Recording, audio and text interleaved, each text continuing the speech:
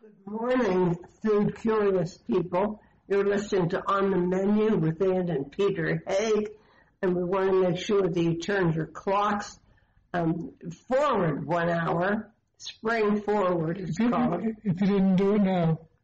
Yeah, and then you're supposed to done it. And then tune back to make sure. And then tune back to make sure you got the rest of the program. I don't know what that means. Means otherwise you might have missed something, and you don't want to miss a single word of On the Menu Radio. There's no doubt. Today we're actually going to deal with issues. We're going to always deal with issues, but it seems in the current climate, world climate, issues have become very important rather than just personalities.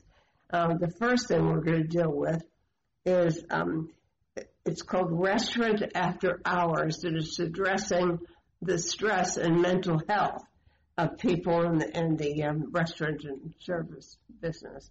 And we're going to be talking to Erin Rife Snyder. Who's part of a group.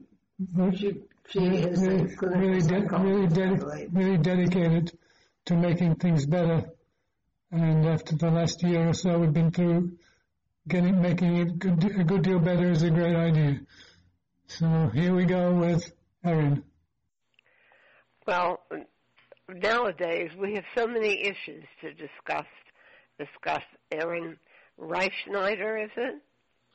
Yes, Rife Snyder, that's correct. Yeah, and you were talking to us about Restaurant After Hours. Just what exactly is that?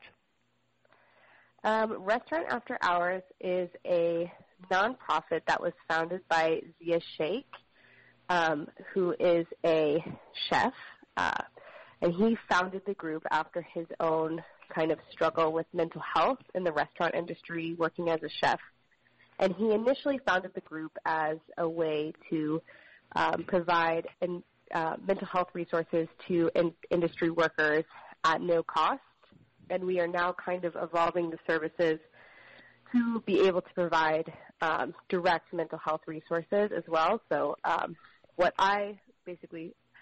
my part in the group or in Restaurant After Hours is I've helped Zia and our other board members kind of start a support group that is completely free for anyone who would like to join, but is aimed at addressing kind of the specific mental health issues that restaurant workers and anyone within the hospitality industry would face. So we aim to give a psychoeducation takeaway, which is a fancy way of saying just some like mental health education that is specifically directed towards folks who work in the industry. So trying to take classic mental health education pieces and coping techniques and fit it to fit kind of the daily lives of folks who work in the industry.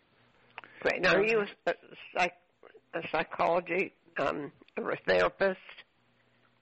I finished my master's in bilingual mental health counseling this past May, and I have also an undergraduate degree in counseling psychology. So I have about 6 years of formal psychological education.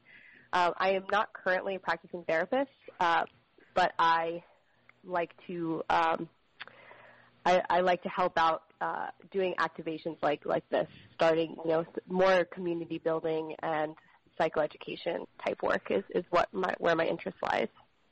Well, you're in the right industry. I mean, we've had two chef friends kill themselves. So, and it's terrible. I mean, but it's like the industry is rife with issues like that. Talk to us a little bit about just data about the industry need.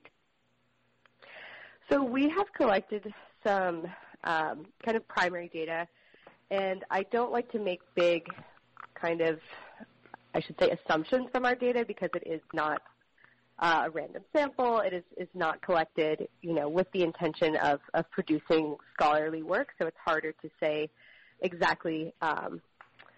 It's harder to say, an exact kind of empirical. This is what the industry needs. But from the preliminary research that we have done, it at least shows that folks who responded to our mental health survey, who are working in the industry, there are a wide variety of mental health concerns that they have, but typically the most common ones are depression and anxiety, which is, which seem to be a little bit higher than the general population. And the everybody now, in the general. I'm thinking that all those issues that are rife throughout the industry must be greatly magnified with the state of the economy and the opening, the uncertainty of the restaurant community, and Definitely. I can't even imagine. It is. I would say that kind of restaurant after hours was started prior to the pandemic, and the pandemic has only greatly increased the issues that were plaguing restaurant workers and hospitality workers prior to the pandemic.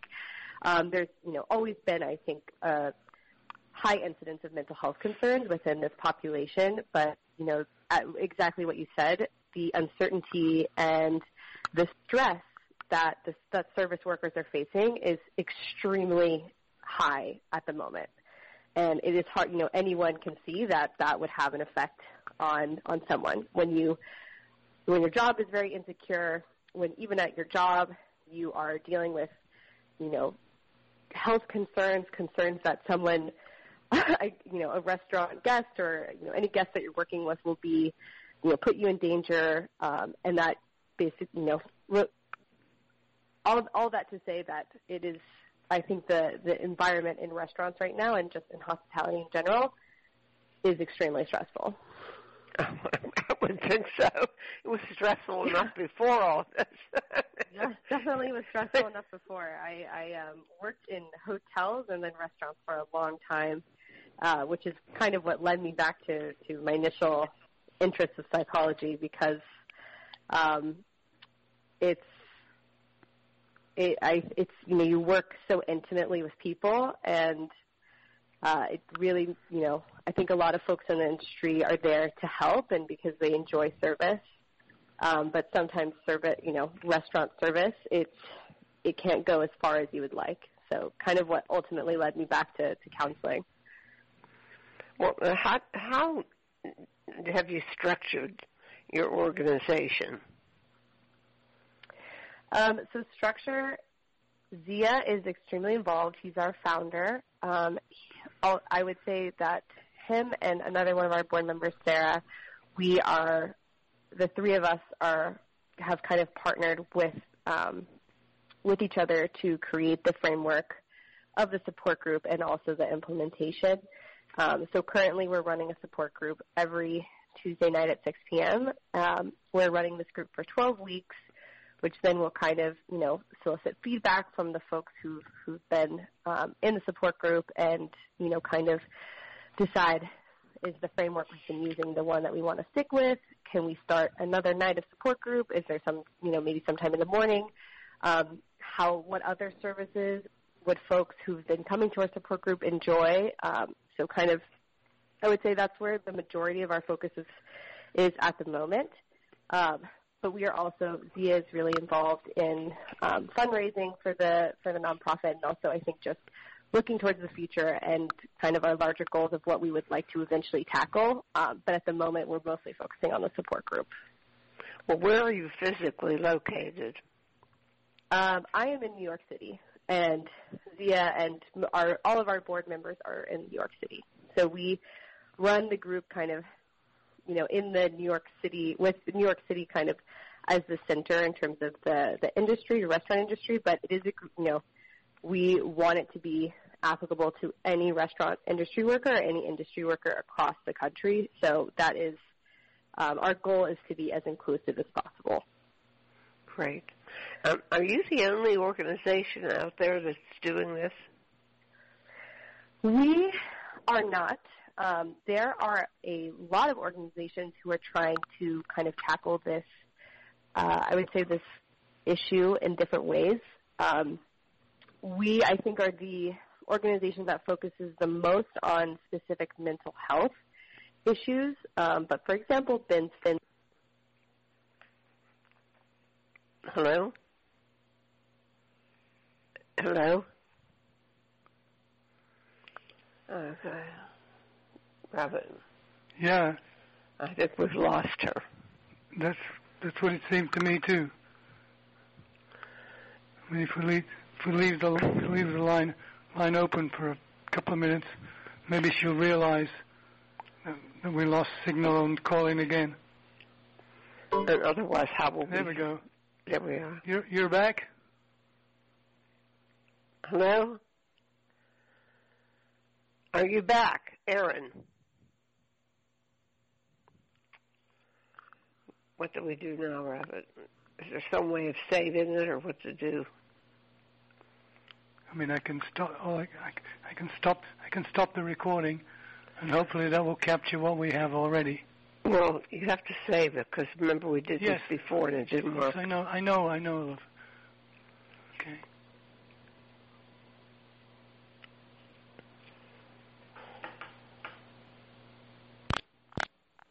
Okay. Yeah, well, we were talking about other organizations involved with issues. And somebody we have interviewed previously is Kat Kinsman, who has a Chef with Issues.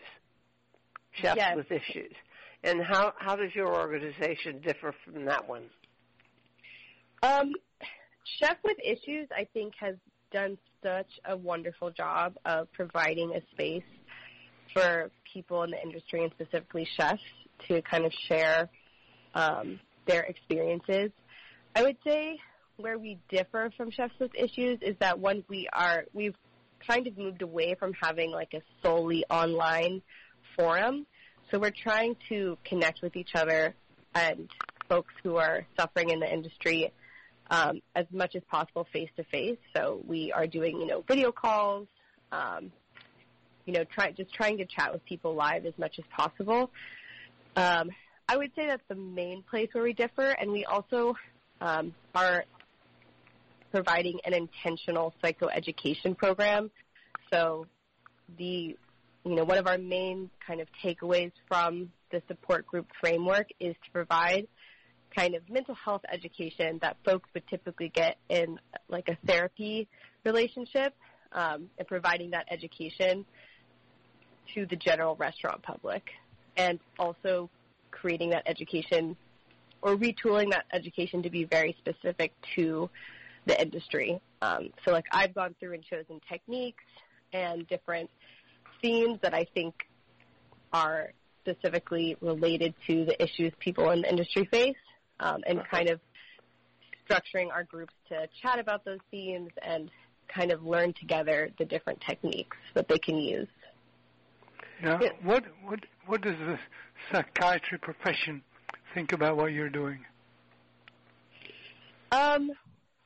I haven't gotten much. Psychiatry is I would say very different from what we do. Psychiatry is mostly based in medication, which I think is a really valid, viable part of solving kind of any population, suffering on a larger scale. But we aren't currently, we are currently only able to provide kind of like a supportive space. I think the goal eventually would be to be able to provide more integrated services. So individual counseling, individual services, holistic nutrition care, those types of services that can be really beneficial when someone is suffering from a mental health concern. But at the moment we are, kind of newer, so we're just focusing on providing a supportive space. So I hope that both the psychology and psychiatry professions would be really happy that this population is getting some extra care, where I believe in the past it hasn't really gotten that much focus within the kind of academic worlds of psychology and psychiatry. Oh, well, it is kind of it's a different sphere altogether. I mean, a lot of problems that you will be encountering are involved with drug use, abuse of alcohol, that kind of thing as well. I mean, it's a medical issue.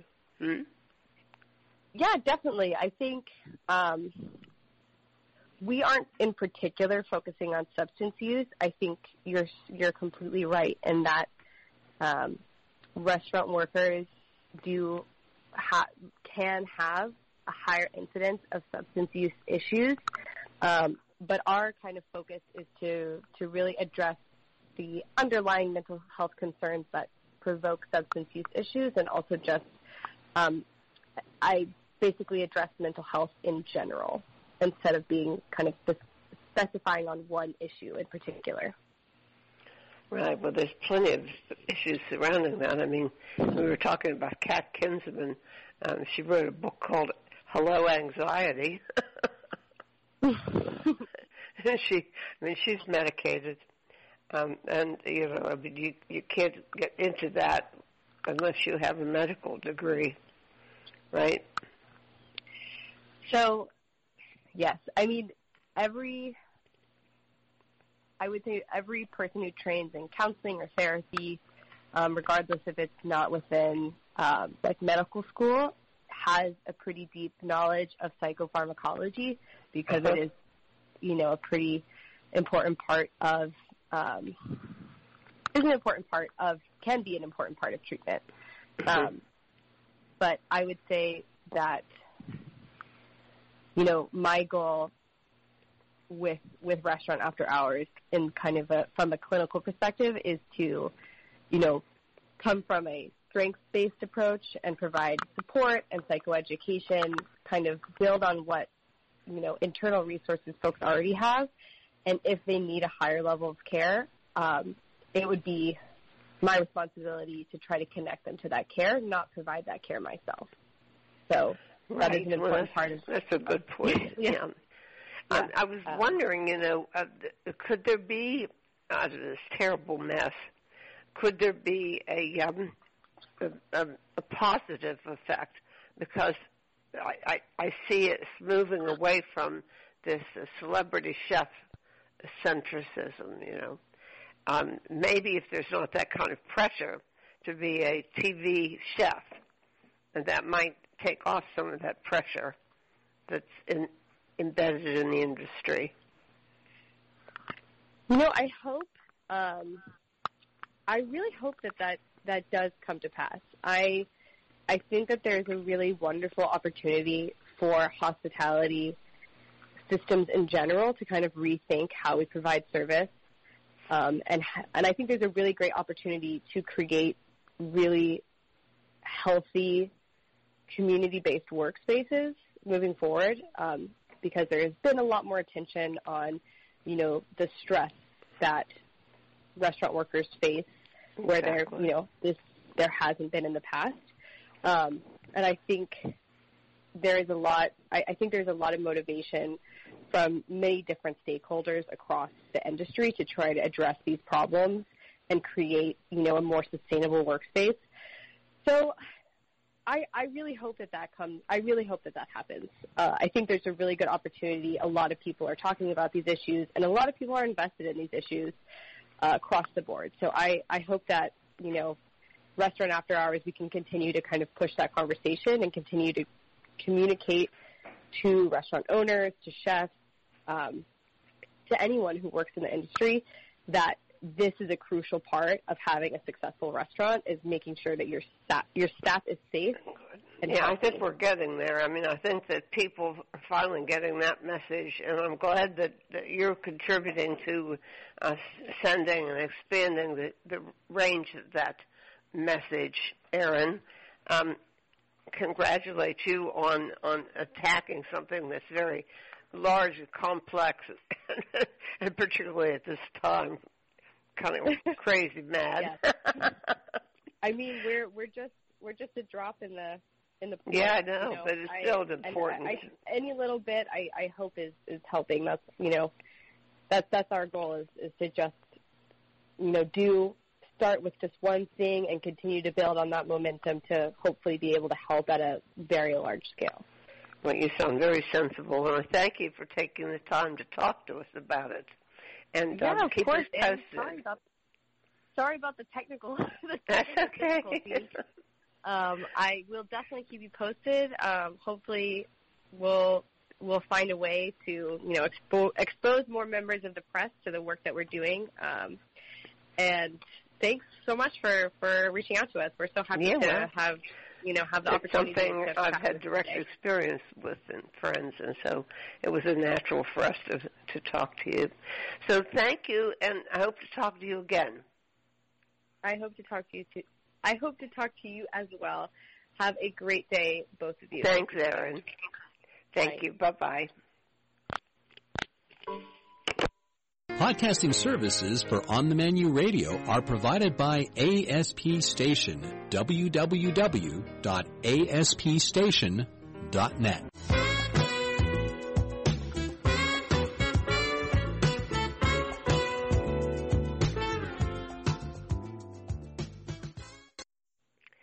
Well, listeners, we have Gary Paul Nabhan, or Nabian, depending on how you want to approach it, who is himself extremely interesting, fascinating, in fact.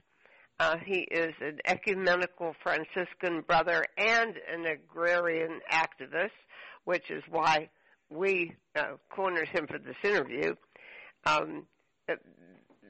Gary, you have so many awards. What do you think? I mean, what hat do you wear? You seem to have many hats. Well, I live down by the Mexican border, so I wear a sombrero most of the time.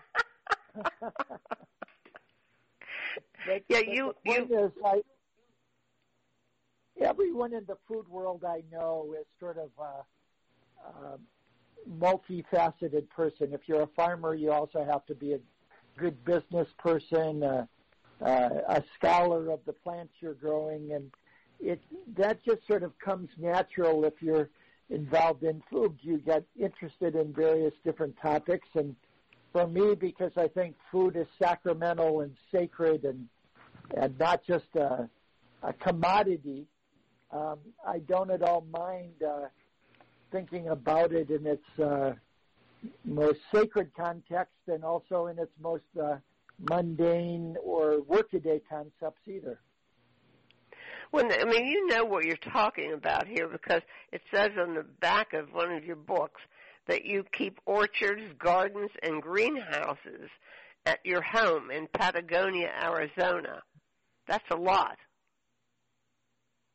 That's correct. I have 5.5 acres here with about 120 varieties of fruit and nut trees and about 50 varieties of edible succulent plants like prickly pears and agaves, as well as maybe a dozen spice crops. So once someone said to me, don't become an agriculture professor unless you farmed. Why would you try to treat your students as someone who needs to be educated if you haven't educated yourself on the practicalities of farming before you teach them? And I took that to heart, and so I tried my hand at raising sheep, at growing heritage grains, and now I'm mostly involved with perennial crops. Well, now, it's complicated. I mean, how long have you been a Franciscan brother?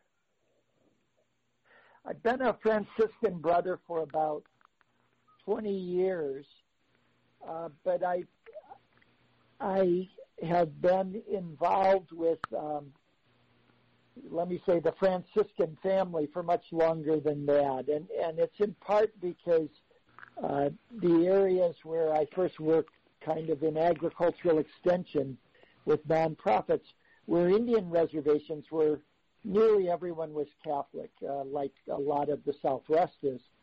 And so meeting people in their own context and learning from them both practically and spiritually was this great gift that the farmers I worked with in my 20s gave to me, perhaps without even realizing how much it would affect me. Well, I first got familiar with you when your book came out, Cumin, Camels, and Caravans. And it's subtitled A Spice Odyssey. I'm going to back up a little bit. I want to know who you envision you're writing for with these books. I'm looking at two books. The one I just said, which is really, it's all about the spice roots and also about cultural fusion and and then the other one though is Jesus for Farmers and Fishers, Justice for All Those Marginalized by Our Food System. Now, who were these two different audiences you were writing for? I mean, I should mention that you are also an agrarian activist. That's well, interesting. Thank you for that question. Yes, let me say it this way, that Claude Lévi-Strauss, a great French anthropologist, said that food is not only good to eat, it's good to think. That I find food to be one of the most intellectually fascinating topics or elements in our lives. And so, to me, the joy is finding readers who both love food and its diversity and its many flavors and fragrances and textures, but also want to know its history and who gains and who loses by growing food in different ways for different markets. And so my grandfather was a Lebanese fruit peddler, and I always had this special relationship with him where he taught me when each kind of fruit was perfectly ripe and ready for eating.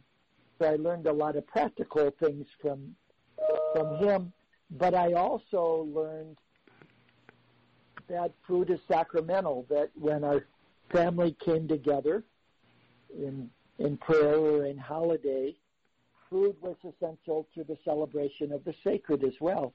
And to me, it's not an either-or situation, like food is a commodity or a sacred thing. It's both at the same time. And I tend to write for people who are interested not just in eating and preparing food themselves, but really love to learn more about the role that food has in the sweep of human history. Now, Gary, I mentioned earlier on before we started recording that we had the wonderful experience of enjoying lunch on Easter Sunday at a project which was run by a Franciscan brother of yours, I guess. I suppose you're all a brotherhood. And he ran this fine dining restaurant with rooms people could stay in. And we read about it, and we said, well, we're going to be passing through this area on Easter Sunday. We ought to go to church. which I will admit to our listeners is not something we regularly do, but in this case we felt like we should. Well, I think that's a beautiful story in the sense that that those Franciscan hands were giving you a way to celebrate Easter palpably. That restaurant was probably your church that day. And, it was our church that day. It was the first church we'd come to for quite a long time. I walked 240 miles through Italy for a book for Penguin Press, Songbirds, Truffles, and Wolves, on my way to Assisi. But which is gorgeous. The book is as much about the food history of Italy and how it affected the foods we eat in America as it is about following the path of St. Francis. Right. Well, of course, everybody, no matter what their faith is, comments on the special spirit of Assisi. That it's the whole place is saturated with a spiritualism, isn't it? It is, and it's also embedded with some of the best food in Italy. One time I had the wonderful opportunity to take my family there, including elders, and I arrived a day earlier and went out in the woods with truffle hunters to get truffles to bring back. Oh, my. Surprise them with a meal of freshly made pasta and freshly harvested truffles. And, no, we stayed in Assisi for several days on one of our trips to Italy, but there was an earthquake, right? And they had to put the city back together again. Oh yeah, it's a shame. Yeah. Yes, and that's still going on. Is that still going on? Okay. I was trying to do a day in silence, and it was all jackhammers. Yeah. Let's back up and okay, the Cumin, Camel, and Caravans book. You approach it from the point of view of all these individual spices, and you talk all about the history of the spices and the blending of traditions and the roots and so forth and so on. But your underlying premise is kind of different, isn't it? Yes, it is. It's that globalization, as we think of it, didn't start with Columbus discovering America, but spices were one of the first commodities traded beyond your locality across the mountains to another landscape or another country. And that the history of spices is really the true history of globalization, how we've traded these very peculiar plants that are easily transported because they're so potent and in some cases minute, like saffron threads, and yet they're the highest priced commodities in the world per pound. So there's this very interesting way that spice trade emerged across the Silk Road and the frankincense trail and the spice trails from Central Africa up to the Mediterranean. And we learn a lot about the cultural context, not just the uses of these spices, by following those trails. And one time I met a spice trader in Afghanistan who said that in the old days, a good spice trader would have to go and apprentice at every place where the spices that he or she sold had been grown, and that he knew the names of every spice that he sold in 8 to 10 different languages because he'd traveled across the Khyber Pass from Afghanistan down into Sri Lanka and India and Pakistan to learn what the quality of each spice was in the place where it was made so that he could reflect that to the customers. And I thought, wouldn't that be wonderful if all of us, when we bought spices, were imparted with that incredible cultural knowledge about it, and that spice traders today had the opportunity to go to each place where their herbs and spices came from. Well, I mean, it's a fascinating book. It's a combination of cultural history, regular history, geography, territory studies, sociology. I mean, that's why I ask you, what hat do you really wear? You have all of those. Well, the funny thing is that when it came out first, rather stuffy British food historian says, "My God, this isn't food history, it's something else." And, And I thought that was so funny, like he was trying to contain what food history was in a salt shaker, and not let it open up to other possibilities. And fortunately, the book is back in print, in paperback, and it was featured on a wonderful show I did with two spice traders for BBC Radio about a year ago, and I've just learned so much by being around people in the spice trade. They're such wonderful people, as I'm sure your own travels have brought you to. Well, now, who actually invented pasta, spaghetti? Was it Marco Polo, or was it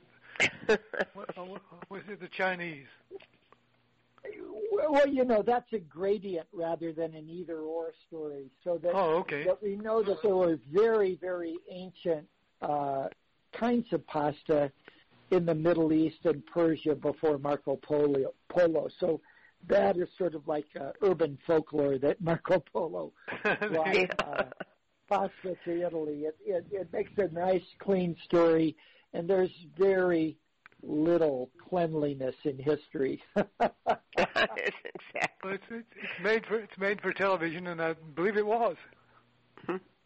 Now, your other book is just coming out, and it's Jesus for Farmers and Fishers, Justice for All Those Marginalized by Our Food System.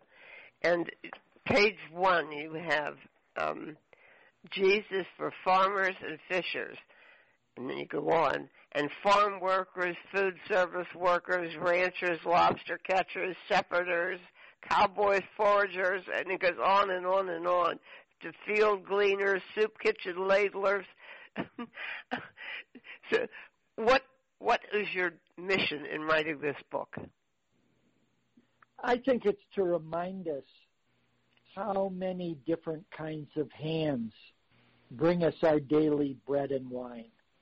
That there's so many people that play important roles in bringing us our food that are sort of hidden from our perception, and that many of those people are among those most likely to need to go to a soup kitchen or a food bank in this day and age.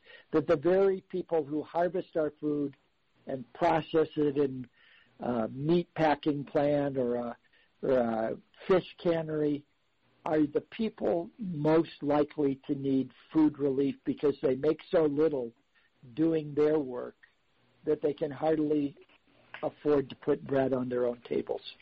Well, you're right on topic for how we are today, which you mentioned in your book that the time in Jesus' time in Galilee is probably not very much different from where we are now in terms of food insecurity and marginalization.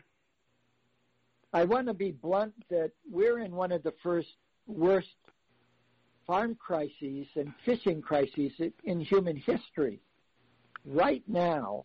And it was worsened by COVID, but it was already pretty bad that we have the highest rates of debt among farmers and fishers at any point in human history relative to what they make off their yields.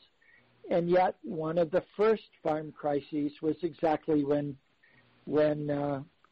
Jesus walked among the farmers and fishers in Galilee. And in this book, I'm in no way trying to missionize anyone to become a Christian. It's more about understanding what we can learn from those parables of that time that were directed to farmers and fishers to try to help ease their suffering and find another way of dealing with the world during a time when Rome was really extracting all their best products and leaving just the crumbs for the local populace. Yeah, Michael Pollan just had a column in the Washington Post, I think it was, about how bad things are in the food industry at this point. And not so much that as the food distribution, the inequities, and so forth. So and he has his descriptions of why this happened, the disruptions in food distribution. But I think his view of where we are in terms of our foodscape right now matches up with yours.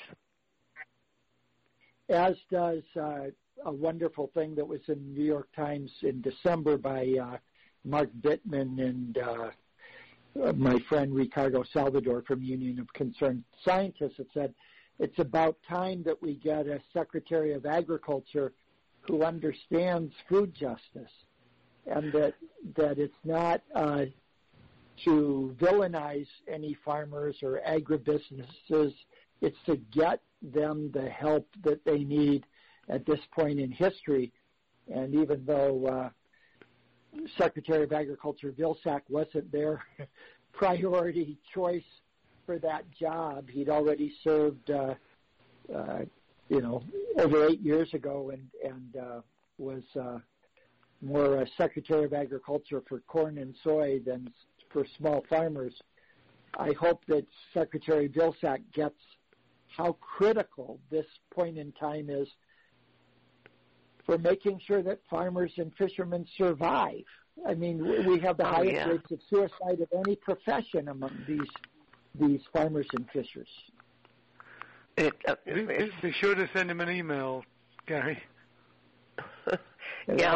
We have an op-ed coming out in a major paper about these issues too. So I'm grateful for everyone who speaks up about these issues. How can we enjoy being at a table, eating delicious food, when we know that the people who brought it to us are really suffering, whether it's waiters and bartenders or whether it's the people that harvest our tomatoes in Mexico or pack our meat in Iowa. And it's just that I love food and I love the sensual delights that we all celebrate. But if we isolate ourselves from the suffering that is involved in bringing us that food, I think we have an incomplete picture of the world. I think you're right, and I think that your book coming out, so listeners, you could go to the one book and learn about spices and basically about cultural transference, cooperation, development in human camels and caravans. And you could also learn a lot about exactly where we are with our injustice and inequities in our food system today. And it's amazing that you thought to go back to biblical times to actually explain where we are now, Gary Paul Nabhan. Listeners, you need to get these books and get up to date on where we are exactly in our food system right now. Do you agree, Gary, huh? Oh, I love how you frame that. Thank you so much. It's just not an either or for me. I love the pleasures of growing food and eating it and putting my own pickles up, and I make shrubs, the syrups from the fruit that I grow in my orchard. So I'm not at all political about food in the sense that I think that these political issues trump our joy of food. It's just the opposite. I want our full unbridled joy to be in the context that we're helping keep our food system healthy so that everyone can enjoy it, just not the people that make more than the rest of us. And so it's, to me, the real motivation for being interested in food was the pleasures that my grandfather as a fruit peddler first inoculated me with. The love of food is an inoculation of a culture, just like making yogurt is an inoculation of a culture. We can't get it by reading a book. We have to get it. Well, but I think that we should steer, to get a head start, we should steer the listeners to reading your books. And I hope that this new one has much success, Gary. And I thank you for taking the time to talk to us. Well, good meeting you. For all of us. Thank you. Thank you. Appreciate it. Bye-bye. Go ahead. What? Go ahead. Well, that's going to wrap it up for today. Don't forget to file your taxes. This is a specially short program, so you have plenty of time. Yeah, and beware the eyes of March. Tomorrow. Yeah, the eyes of tomorrow. Yeah, exactly. Yeah, beware. Watch out, Julius, baby. Watch out for a man called Brutus. He's going to stab you in the back. Exactly. And we of course. I think he stabbed him in the front, didn't I think Cassius probably stabbed him in the front. I know. I mean, I was in a Latin play, and my Latin. Go ahead. I had just one sentence to say in the play. Et te brute. Yeah. And I said, et tu brute. In fact, I think it's correct, et te brute. I don't know. So next time we answer this guest is Lady Macbeth. Yeah. Anyhow, there we go. Next week, same time, same channel or whatever. You never can tell. Maybe you'll have got your stress fracture by then. Yeah. Bye-bye. We can only hope, right? And we hope you have a wonderful week. And of course, we'll bring you a highly entertaining program again, like we always do, next Sunday, just 7 days from now.